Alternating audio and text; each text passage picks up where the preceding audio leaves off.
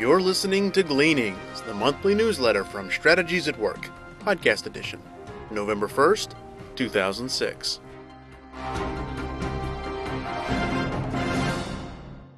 Upcoming events.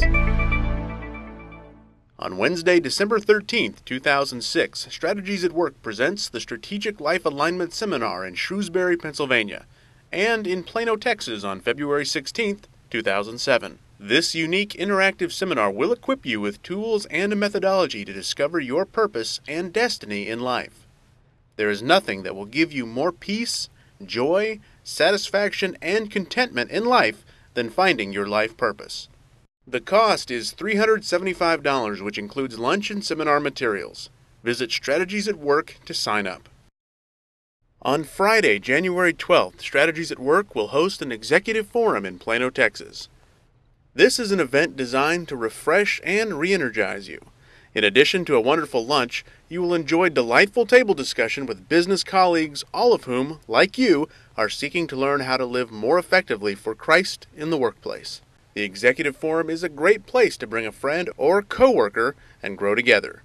Sign up on the website. The product of the month is the Beyond Babel audio seminar.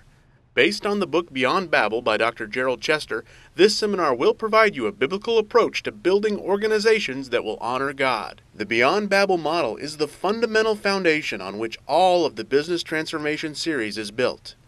This new product is discounted $10 this month. And now Dr. Chester brings us a message entitled, Firing Your Friend. One of the hardest challenges in life is telling a good friend that he needs to find another job. I recently had to do this.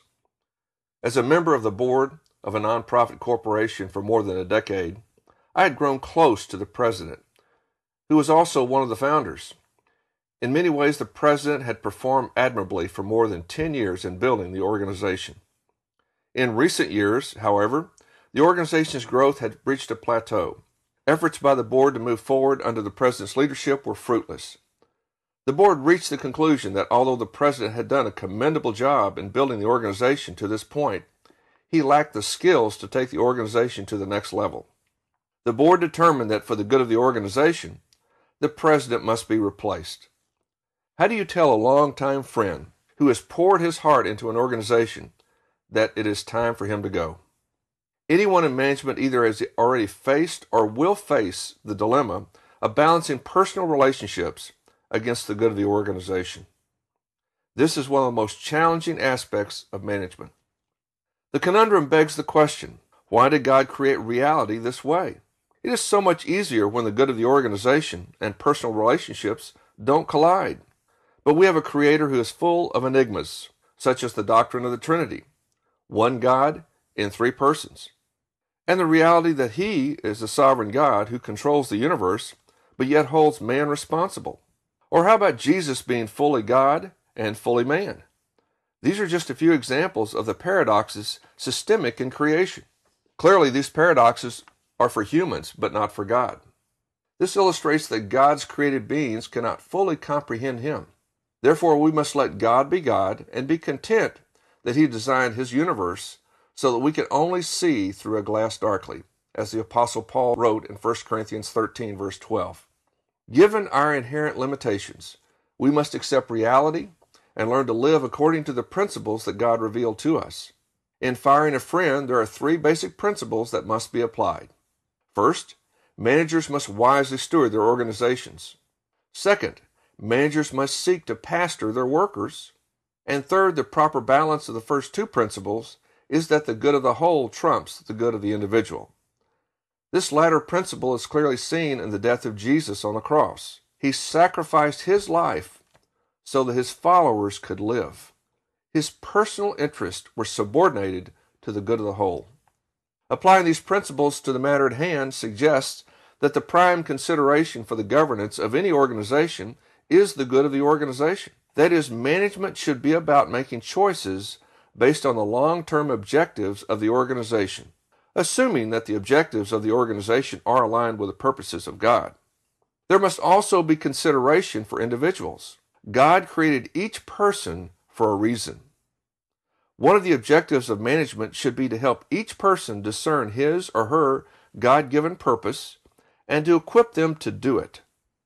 Accordingly, management must seek to place people in the organization in positions where they can fulfill the call and purpose of God for their lives. If the organization does not have an appropriate position for an individual, the person should be released to find his or her place in God's design. One of the wonders of a God who is intentional and strategic is that there is a place for everyone. The greatest gift that one person can give another is to help that person find his or her divinely ordained place. God's creation is designed to be win-win, because God works all things together for good for those who love Him and are called according to His purpose. Romans 8:28. As difficult as it may be, firing a friend is not necessarily a bad thing. It is a good thing if the manager has discerned the will of God for the organization, because it means that God wants the released person somewhere else for some other purpose. We humans often find it difficult to view reality from God's perspective. Hence, we view termination as a negative event. It takes great maturity to understand that if management properly discerned the termination, then God is revealing His will for both the released person and the organization. We must humble ourselves, ask for ears to hear what God is saying, and have the courage to obey even if we personally don't like the results. In a very real sense, this can be a test concerning our level of trust in God. Are we able to trust Him with the results even when it means firing a friend?